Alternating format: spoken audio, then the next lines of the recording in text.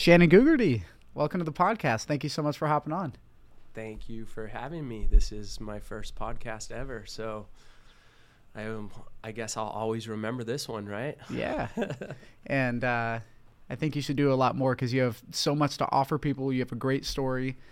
For those of you that don't know who Shannon is a former UFC fighter. He is my Jiu Jitsu coach and the owner of Rise Above Jiu Jitsu. And he is a very high-level black belt in Brazilian Jiu Jitsu, and somebody I consider a great mentor and basically family. So wanted to have you on the podcast. You're the first person in the new studio with the new stuff, so excited for that. Congratulations.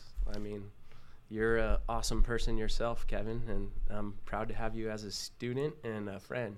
And you inspire me just as much, I think, as I inspire you. So, yeah. Thank you. Awesome. So tell everybody a little bit about you and your history in the UFC, fighting, all of that. All right. Well, it started back, I think, my story or starting to train, because I didn't just think one day I was going to be a UFC fighter and just start jumping right into a cage after that. Yeah, I think I started training MMA right after I graduated high school. Maybe even my senior year of high school, I started training MMA. I didn't know what I was doing. I have two brothers, one older, one younger, so plenty of training partners in the house right there to start with. And my older brother was the one who got me into wrestling, and he basically made me wrestle. I was more of a soccer player, actually, in that time. But ironically, I would get in more fights than my brother.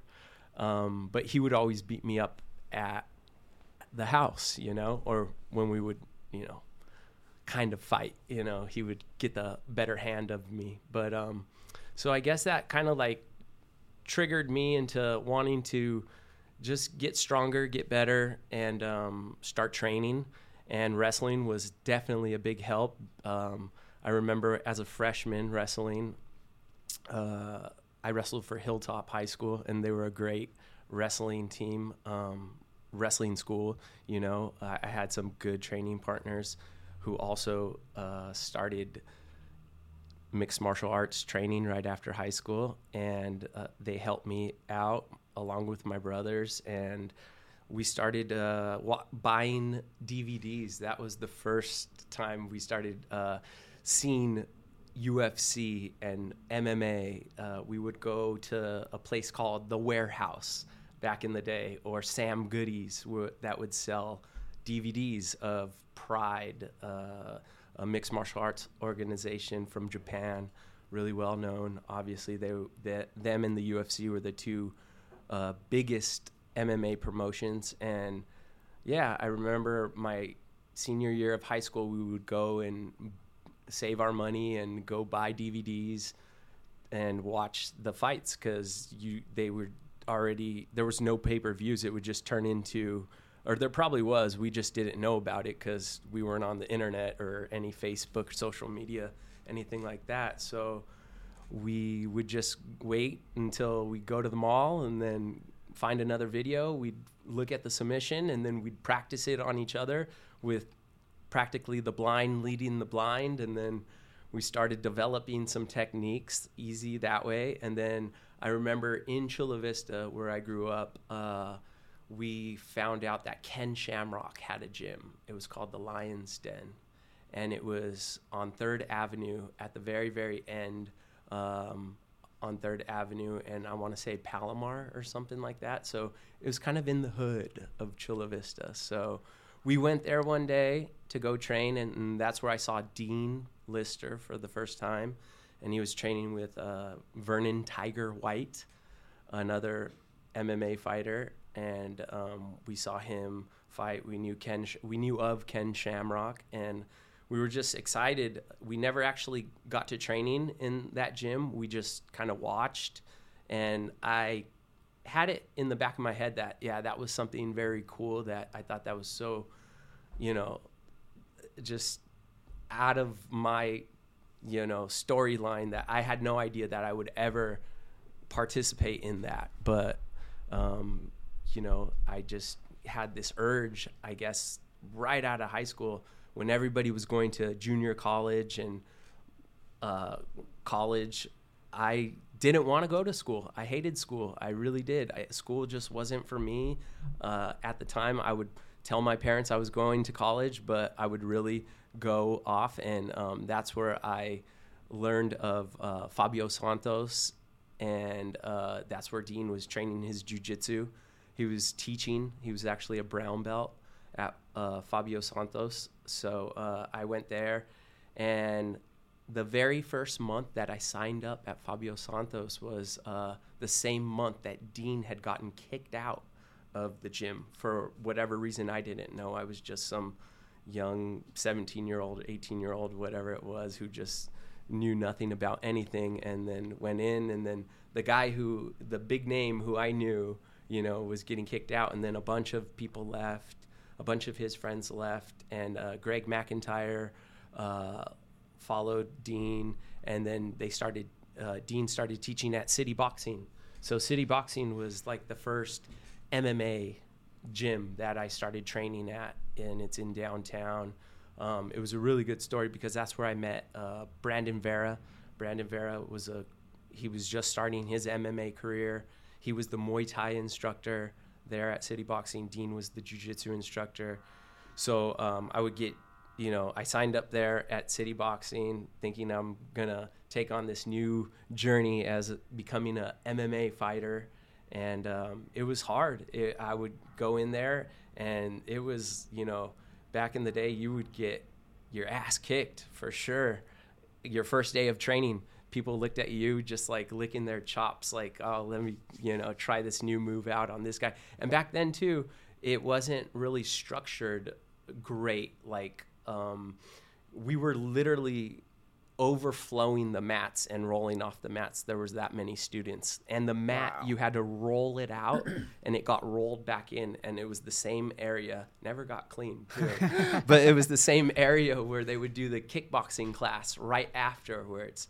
And so yeah, it wasn't that popular, but it was very popular, like, obviously when I went in there, and it was huge. It was a little gym, but it was so many great people I met from that gym and helped me get to that next level.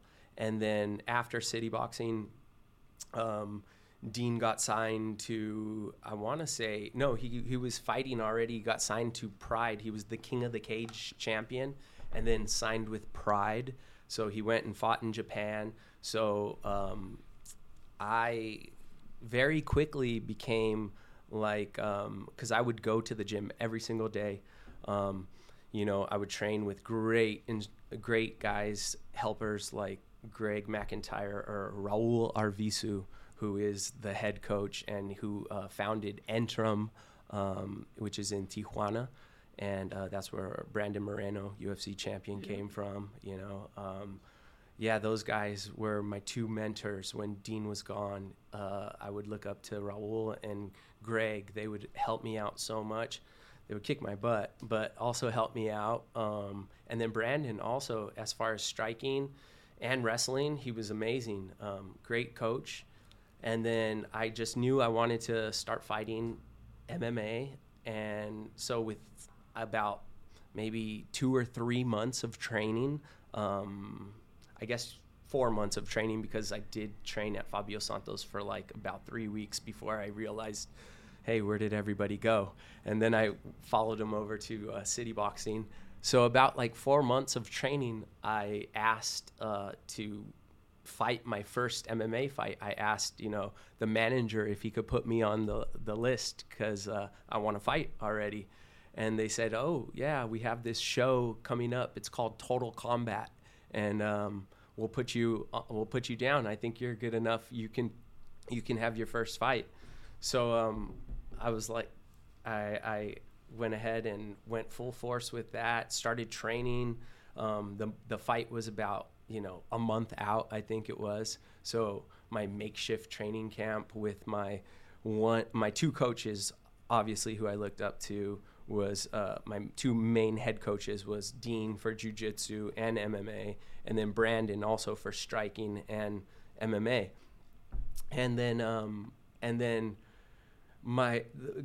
leading up to that first MMA fight, it was probably the scariest, but I was so motivated to go and get it out of the way with and go and fight somebody else, in a cage, that I couldn't stop. I loved it. I became obsessed with it. Every day I would train twice a day, sometimes 3 times a day, and then, I remember Total Combat was so disorganized. It was crazy. I went to the weigh-ins to go weigh in for the day before my fight. My opponent wasn't even there. So I didn't even know if I was going to fight or not. And then they told me his name was Cub Swanson. And I was like, Cub Swanson, what a dork. Like, who would name their, Cub, right? And then I found out his name was actually Kevin, and that was his nickname was Cub. And this guy was like a terror out there in Indio or Palm Springs, wherever he was from. And then I'm like, oh, okay, great. So I'm fighting this guy, the super tough guy, but he didn't even make it to weigh-ins, so I don't even know if he's going to make it to the fight. So this fight took place in Tijuana, because MMA wasn't sanctioned yet back then in 2004. It wasn't sanctioned in the state of California. So we had to go fight in Mexico, and I still didn't know who my opponent was, what he looked like. I knew his name. So I remember Herb Dean got all of us together at the rules meeting, and it was in some nightclub in Mexico, so we had to sell our own tickets, and I remember I sold probably close to about 200 tickets. Damn. Out of all my friends. Yeah, because Hilltop and TJ are so close to each other, so a bunch of my friends from high school, I have a huge family as it is. I have a lot of friends, they all bought tickets from me. So I probably gave this promoter, I don't know, close to, I don't even know how much it was, but I gave him all the money for the tickets. I remember finally, by the time I finally saw my opponent, he was standing across the cage from me, and he was all tatted up, and I was super scared, and he was jumping around, and I see Herb Dean in the middle, and then I'm like, okay, here we go. This is my first fight. Here we go. And honestly, it was just like, I was just in the zone, to be honest. Like flow state? Flow state, for sure. And before I even realized what that was, I think all the skating that I used to do back before, when I was a teenager, like 14, 15 years old, I was a pro skater. It was not skateboarder, professional aggressive inline skating. So it was rollerblades, right? But I was sponsored, and we would go. I had my, anyways, I did all that, and I skated in competitions beforehand. So I got used to like people looking at me and, it's your time to go. Here's the show, so all that nervous energy I was able to kind of deal with. I had already done that before. I had that experience.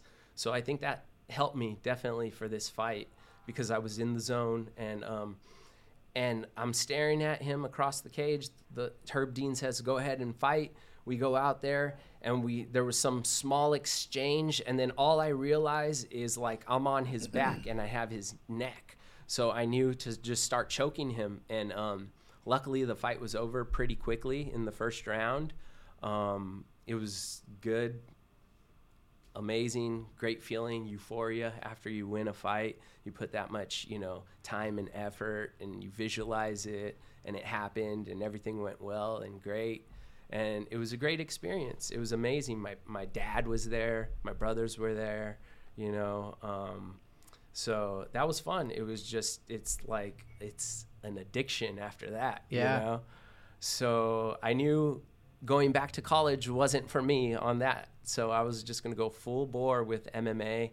I think I won my first 3 fights, and then until I lost one. And then after my first loss, I remember them, Eric Del Fiero, the promoter for Total Combat, the owner of Total Combat, he called me up and said, yeah, Cub wants a rematch or whatever. And at that time I was like, yeah, let's go for it. I don't care. So I did. And actually it was the worst time ever to take a fight because California had just gotten sanctioned. So we were going to fight instead of in Mexico. We were going to be able to fight in Del Mar at the fairgrounds. So I thought that was pretty cool.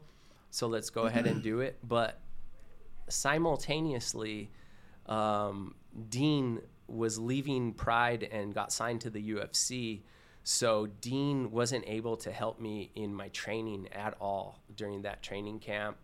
I actually didn't really have a head coach. I just had a bunch of training partners, and I'm not trying to create any excuses. It was just I don't recommend this if you are a new fighter, if you're, a new person starting your MMA career. You definitely want to find a head coach. You definitely want to find some good training partners and stick with them and listen to them, because that's pretty much in general on any subject matter, right? You want to learn from somebody who knows a lot more than you and who has experienced it. So that's when Greg and Raul really helped out. My training partners, when I didn't have coaches, those kind of became my coaches. But it wasn't enough. I lost that one. So I had lost 2 in a row after winning 3 in a row. So now my record was like almost at 50%, which in my eyes sucked. So so I thought, what do I have to do? I have to just go back to the drawing board, regather everything, set up a training camp, an actual training camp, make sure my head coach was going to be there at my fight. Because like I was telling you, after your, jiu-jitsu tournaments that you've gone to, when I went to my first probably 25 jiu-jitsu tournaments, I never had a coach. We would just go enter and that's it. My brothers were, cheering me on in the coach's seat, or Greg, or Raul. And, it's just, yeah. So definitely want to do things the right way, the correct way, I would say. And, that helped me out a lot. Structuring it, having the experience of winning and losing. And then I luckily went on, I think it was an 8. I'm not sure exactly. It was like an 8-fight winning streak after that. Damn. And then the UFC had called me. The matchmaker called my phone and he said, Shannon, this is Joe Silva. How are you doing? I have you under no manager. So I'm talking to you, and I'm asking you if you would like to fight in 4 weeks out. Anderson Silva's going to be the main event. He's going to go up in weight, fighting against a guy by the name of James Irving, who is just coming off of a big win. And they were actually trying to put together a fight card to basically take viewers off of Affliction, which was the first show that they started, I think was backed by Donald Trump. I may be wrong on that, but I'm not sure. So anyways, the UFC was trying to do an event the same day as Affliction, another MMA event, on the same day, same time. So they, for free at the Palms, the UFC was going to be for free. So you had to pay for Affliction or watch the UFC for free. And they put Anderson Silva, one of their biggest stars, as the main event. So they really wanted to stick it to them at that time, which I thought was a good for them or whatever. Which also means you had a lot of eyes on you. Exactly. Which also gave me a great opportunity, to get my opportunity to fight in the UFC. And actually, it's a funny story. On that phone call when Joe Silva called me and asked me to fight in the UFC, I thought it was just a joke, and I hung up on him the first time. So he called me back right away, and I looked at the number, and it was coming from, I think it's 702 is the area code, and that's Vegas, right? 702? Yeah. And he told me it's not a joke. This is the day, Shannon. And then I was like, okay, well, shit. I better start training. Yes. My answer was yes. I didn't ask for what my money was. I didn't ask for what, because, by the way, after my first fight down there at, where was it, Baby Rock or Tangaloo, one of the nightclubs in downtown, I forget, where I fought Cub. In TJ, that I sold like 200 tickets to. Yeah. I got paid $200 for that fight. $1 a ticket. $200. So, thanks, Eric. Anyways, who cares about that? Money still isn't even, I don't do it for money. I don't even teach for money. I do what I love, and then the money will follow. Yeah. That's for sure what my whole mindset and theory is in life. So, that pretty much brought me to the UFC. And then, luckily I won my first fight. Pretty similar to how I won my very first MMA fight against Cub.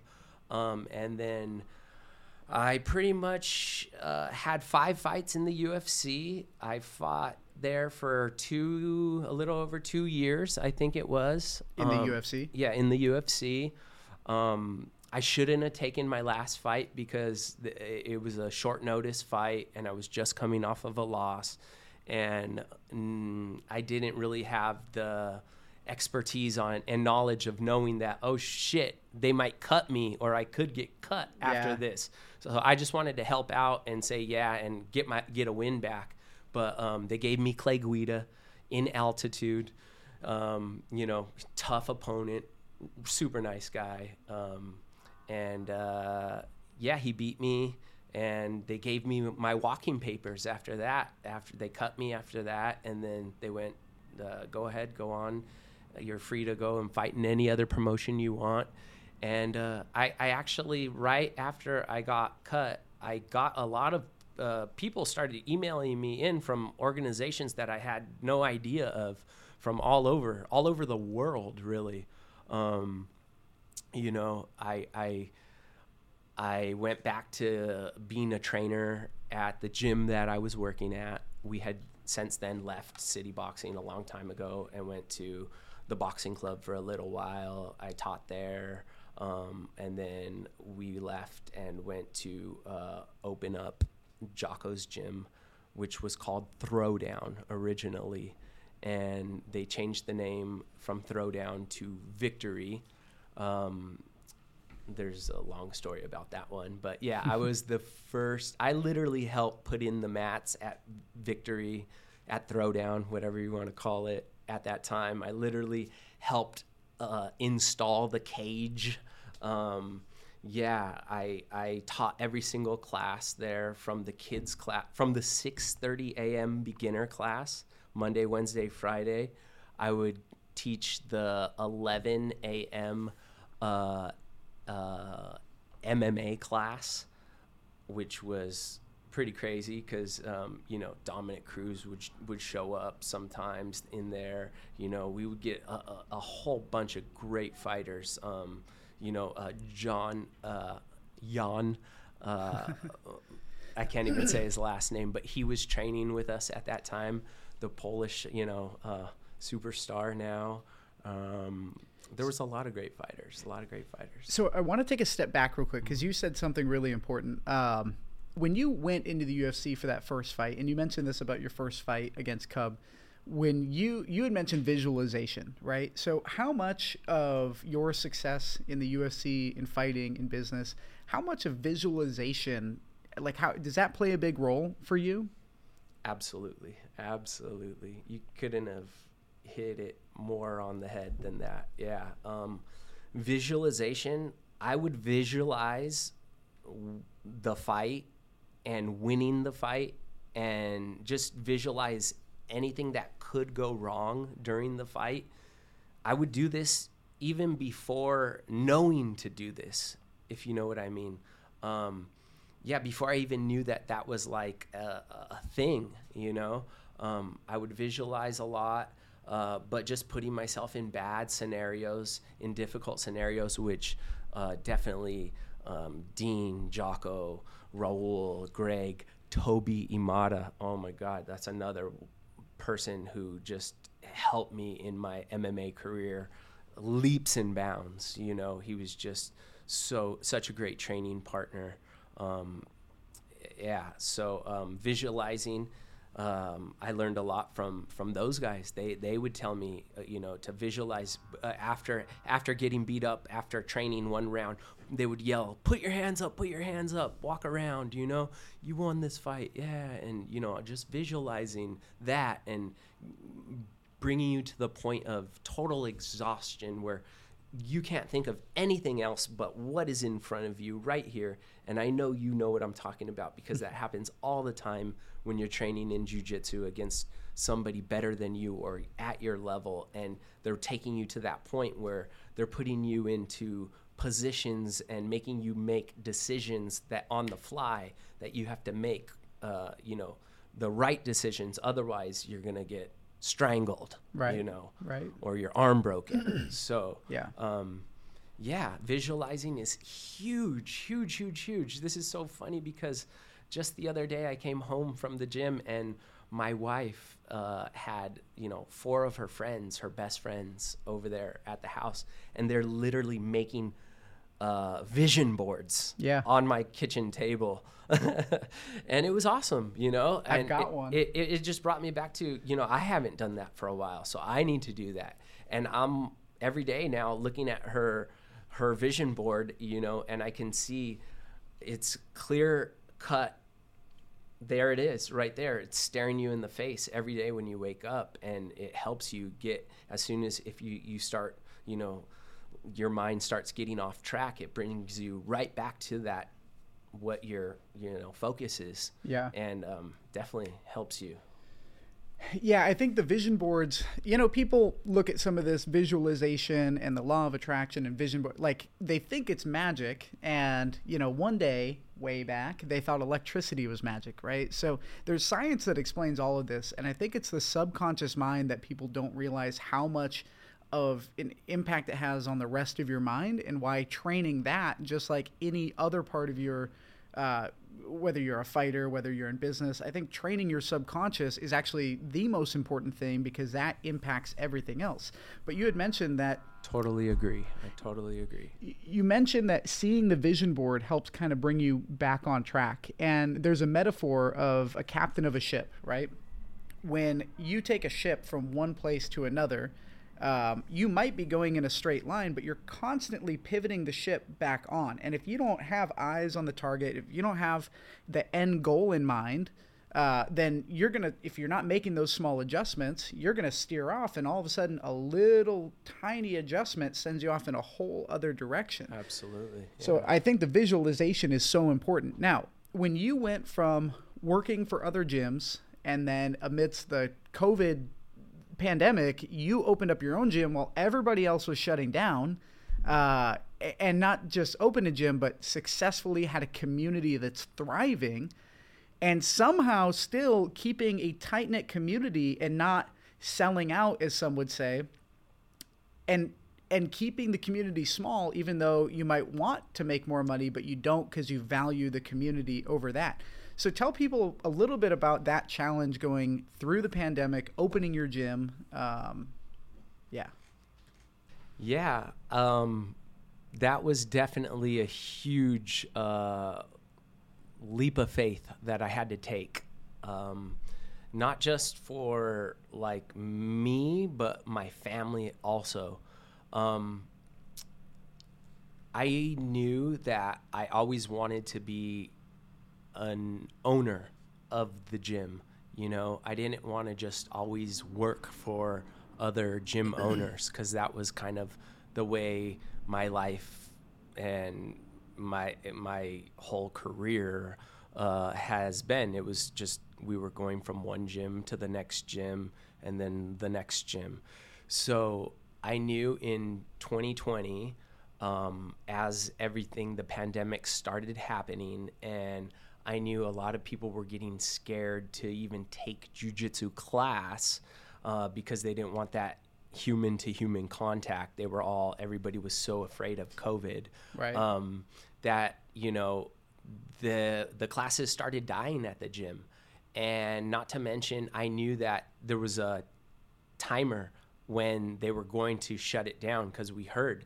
And I knew that what I do is contact.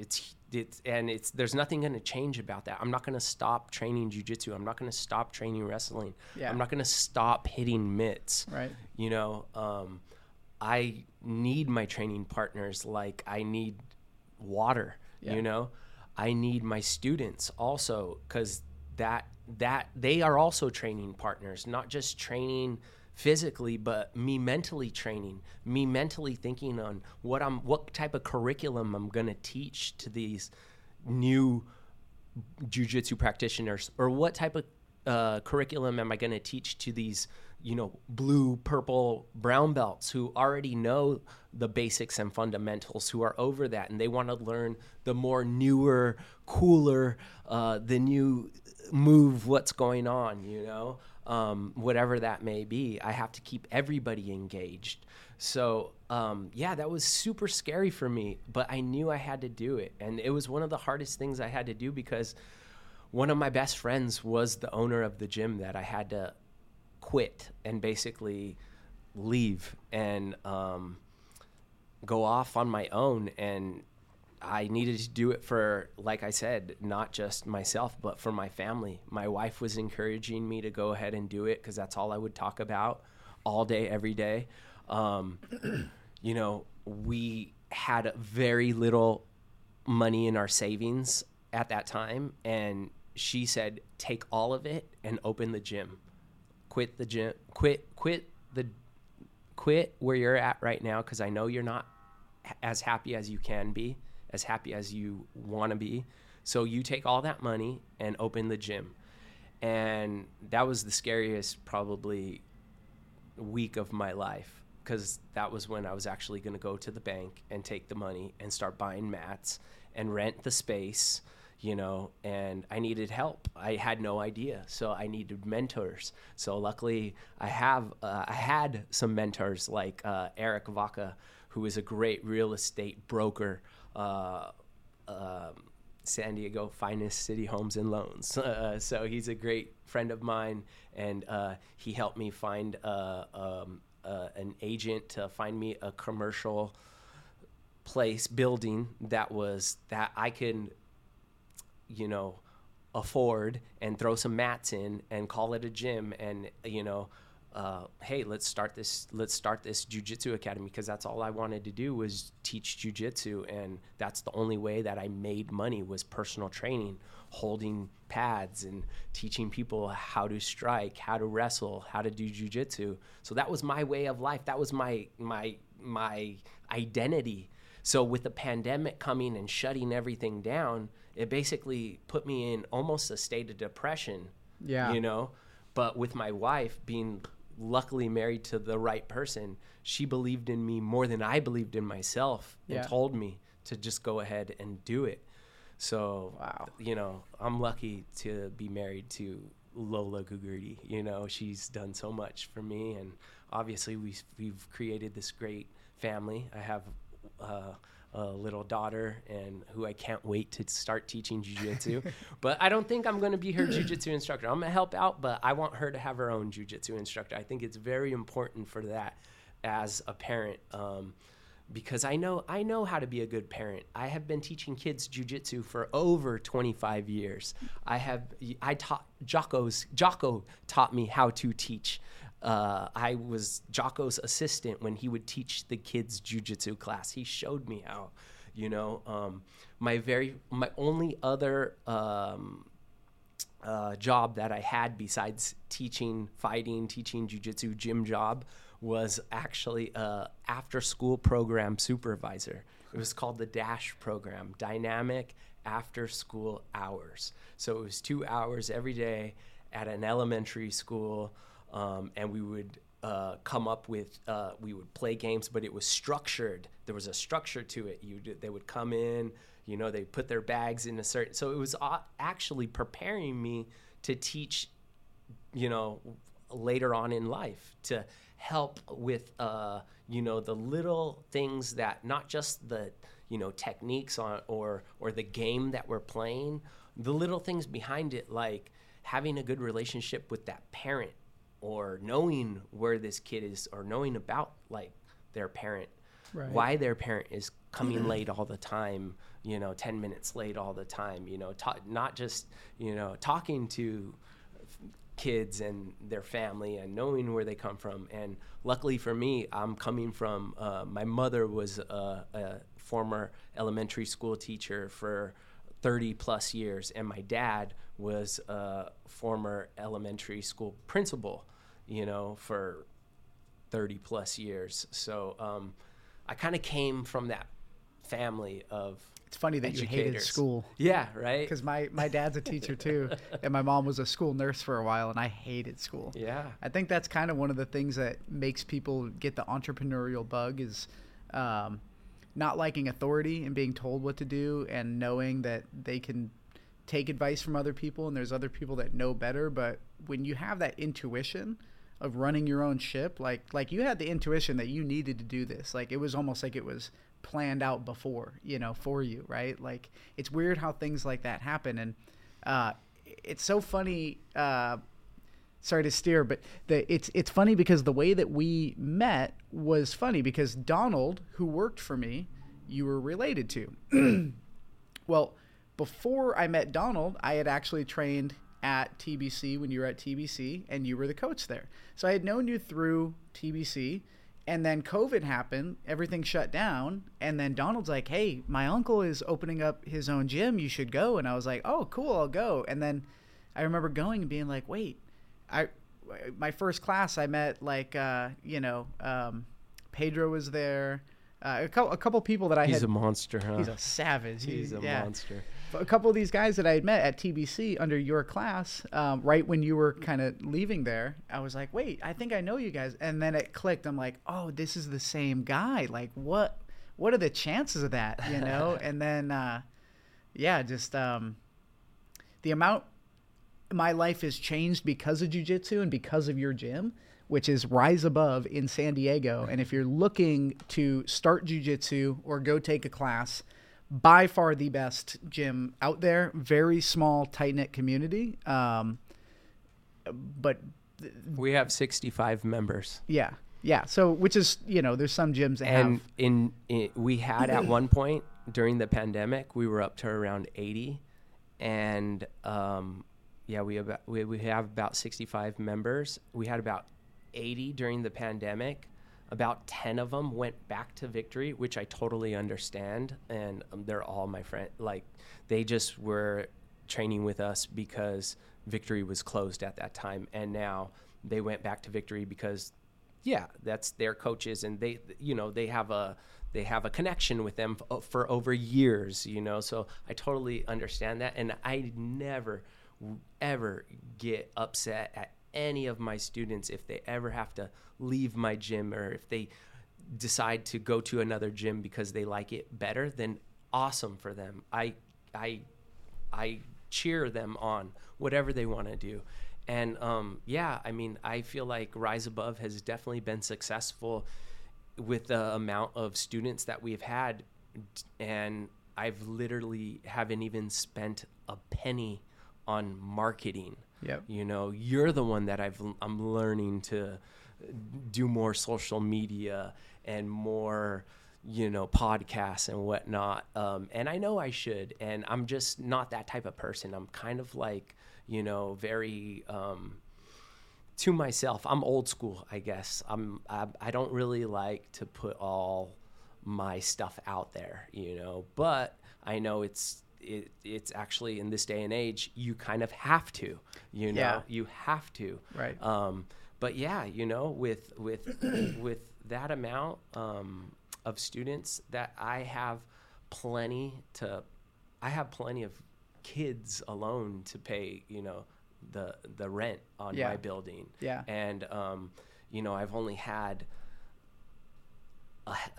two handfuls of people that actually had to cancel their membership. So I still have some, that members that they train at Rise Above, but they've taken a couple, weeks or even a month or two off. And then I call them. I'm like, hey, what's up? How are you doing? Do you want me to quit? No, Shannon, it's all good. I'll be back, So I'm just taking I'm taking a little break, whatever it may be. At my office, I got to do something or whatever their excuse is, but they're all saying, I'm going to come back. Don't worry. I'm just taking a little break. Okay, cool. No worries. All good. I'll see you. And I do see them. Yeah. They come back. Right. So it's not like I have a lot of people ever like canceling their membership or anything like that. And then, so it's great. I love the community, the little team that I've built, and the atmosphere that I provide, that we have created in Rise Above. And it's just not just me. It's, the team. And yeah. Yeah, and you know what? It's funny because when I travel, I train every time I travel for the most part. So I'll find a gym, I'll go train. That's awesome. I just don't want to. I'm so jealous. I am. But I also get to see like how great we have it, right? Because this was my second gym, but really my only gym that I've really consistently, been, because it's the only gym I train at, right? And when I go to other places, I get to see how they do it. And when I walk into Rise Above, everybody, whether you're new, whether you know somebody, everybody's welcoming, everybody's supportive. There's no bullies. There's no dicks. They don't last long. Yeah. Or we change their mindset, because there has been a few out of, and like just a simple, definitely, I think Jocko has helped me with that part of like, you can't just yell at somebody and tell them they're a dick, or, hey, put your shoes on. They don't know that, or they don't know that they're being a dick by neck cranking them. So you have to, show them or take them off to the side and say it in a nice way and explain to them. And most people don't even know that they're being a dick, Yeah, and I think that's a big thing that people who are looking to get into it are worried about, right? They worry that they're going to come in and there's some fighters, or they're, they have this misconception of what it's going to be like. And I wish that more people like how it was at City Boxing when I first signed up and walked in. Walk in and just get fucked up. But that's the thing. And also with your gym, there's a mix of there's pro fighters, there's people who are high-level military guys, there are cops, there's some Navy SEALs. Yeah, there's trained killers. Yeah, literally. And everybody is like soccer moms too. Yeah, and that's the thing. And they could go out and fuck shit up in the real world, But one thing that I think is important to understand is the reason why your gym does so well is because you've built community, right? The reason why people aren't leaving and why this is sustainable too is because you've invested in the culture. Even though it's a smaller group, your retention is a lot higher. You don't have to worry about people, So there's other gyms that have 10 times, 100 times the members, but they have this constant churn. And guess what? You can run out of people at some point. You can only go so big. So I think that focusing on retention and just being genuinely, your intentions are just so good for your students and just for the community. But one thing that I want to kind of challenge you on is I hate it when people use the excuse of I'm not a social media guy. It's like you're building a community in a different way that you don't get yet. So I think that you are a community builder. You just haven't done it online and you don't want to look fake because, because that's what a lot of people. Right. And to be honest, I come from the generation of when I fought in the UFC, it was a little bit before the Conor McGregor generation. Yeah. Whereas, fuck you, look at me, I'm the best, and then, I'm more of not me in my abilities wise, but I am more of the mentality of more of George St. Pierre of be humble and, be a nice guy. Don't be a dick, Yeah, that's it. Be humble after your win. You and still, even to this day, I am humble. I never, would scream. I help my partners up if it's a jiu-jitsu match and I sub them out or whatever, it's all love, that's how I am. I don't know. Yeah. And it's so genuine too. Like the first, I remember so my first tournament, right? I've done so much growing at the gym. Like it has been, and it's all because of you and the community you've built. But I remember my first tournament, I was so excited, but also so nervous, and I overthought, and I was sick. I think I may have ended up having COVID. I don't know, but I just wasn't mentally, you don't know till you know, right? And a tournament is crazy because you don't know who you're going against. You don't know what their level is. And I lost both of my matches, and it was just like, you didn't get subbed though, right? I did on both of them. Yeah. Oh shit. Yeah, I just gassed out, which is weird because I'm thinking of your last two that I was watching. Okay. Yeah, but that one was and I remember Dean Lister was there coaching right beside you, and I was like, oh great, okay, now Dean Lister, and it was just kind of funny. And but I remember the feeling that I had when I left, and I felt like such a fucking failure, right? Like I just felt, I don't know. I knew that I was better than that, and I didn't realize how much of because I was better than both of those guys. I know that for a fact.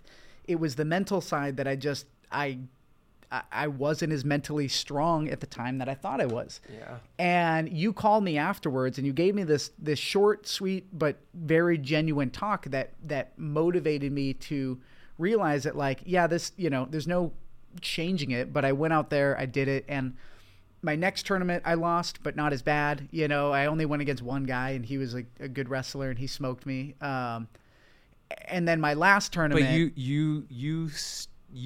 knew that you were getting better already, even though you lost. You knew from that tournament to that tournament, you knew you were getting better just by that little experience. Right. Yeah.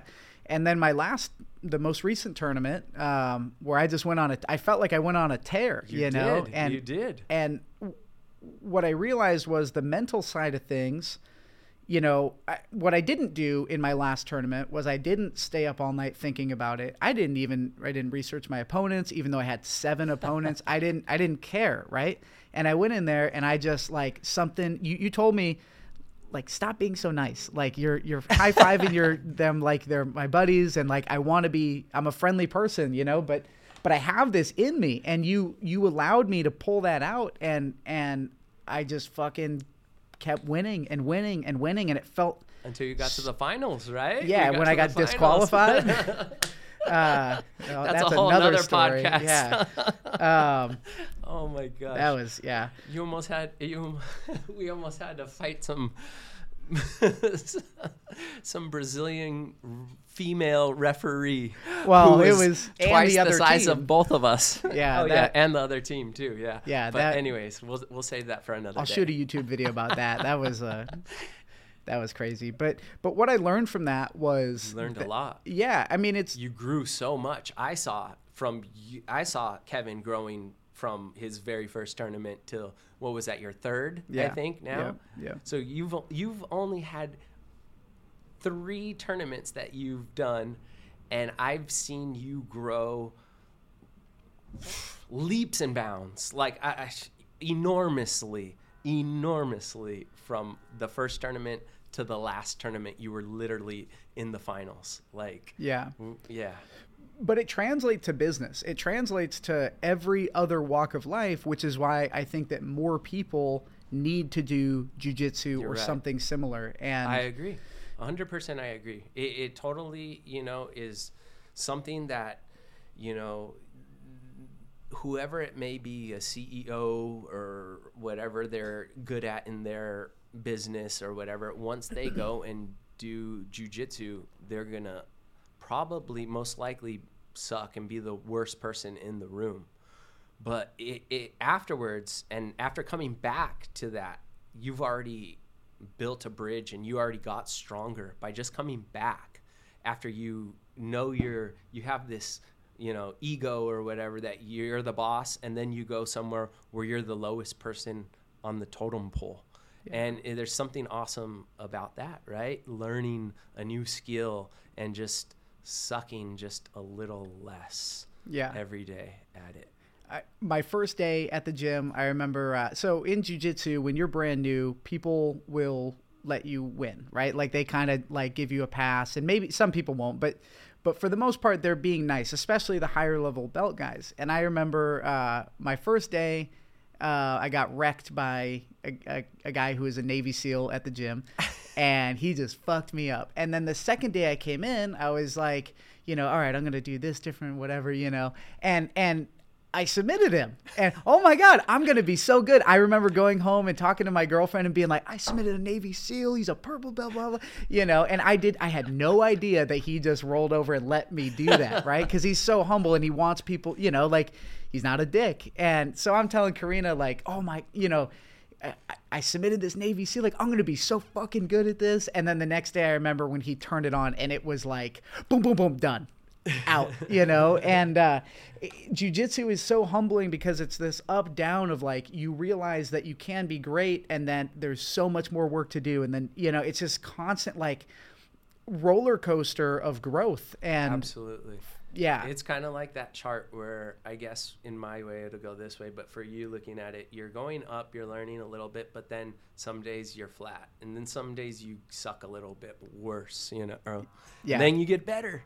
And then you go flat. Yep. And then you get worse, and then you get flat. But when you look at it at the end, you started down here, and now you're so close to that blue belt. You know what I mean? Yeah, I feel it. Yeah. So if somebody is looking to get into jiu-jitsu, I feel like a lot of people hesitate, right? And they don't really know where to start, and there are bad gyms, right? There's gyms that, just like anywhere. Right. So how does somebody, no matter where they are, which if they're in San Diego, the number one gym you need to go to is Rise Above Jiu-Jitsu Club. I appreciate that. But honestly, there are so many good gyms in San Diego. You're lucky if you are starting jiu-jitsu and you live in San Diego because you have a plethora of gyms to choose from, There are so many good ones, and honestly, if you haven't trained, the chances of you staying at that first gym that you go into are very unlikely. As a matter of fact, I encourage you, if you've never trained, to go and train at a couple different gyms, and don't sign up at your first gym that you go to. Go and try out take the week trial or whatever it may be. Some gyms have better, some. And if some don't have a week, like a trial, and want to try and sign you up from after the very first class you did, and they're putting pressure on you, there's something wrong with that gym, or not. I'm not saying that gym or that, that manager, or he's trying to make his quota for that month, or who knows what it may be, but it's not supposed to be like that. You're going into a martial arts academy. You're trying to learn develop a new skill. And still, you just did it physically. You got to kind of analyze and see if this is going to be great for you, if this is going to work for you, if this is going to work for you and your family. There's a whole bunch of other factors that play involved. Is this close to my work? Am I going to be able to make it to class, or am I going to miss? Am I going to get off halfway during the class? Is this a gym that I think my kids might be able to go to? Oh, if not, then let's find that kid's gym then where my kid might be able to go to, because I definitely recommend putting your kid into jiu-jitsu as soon as possible, just to get them for develop movement. And it's just a fun little game. It should be more like almost like soccer, like we're playing. You're not learning how to choke or strangle a kid out, your first week. You should be just having fun, getting on the mats. It should be a game. You should play.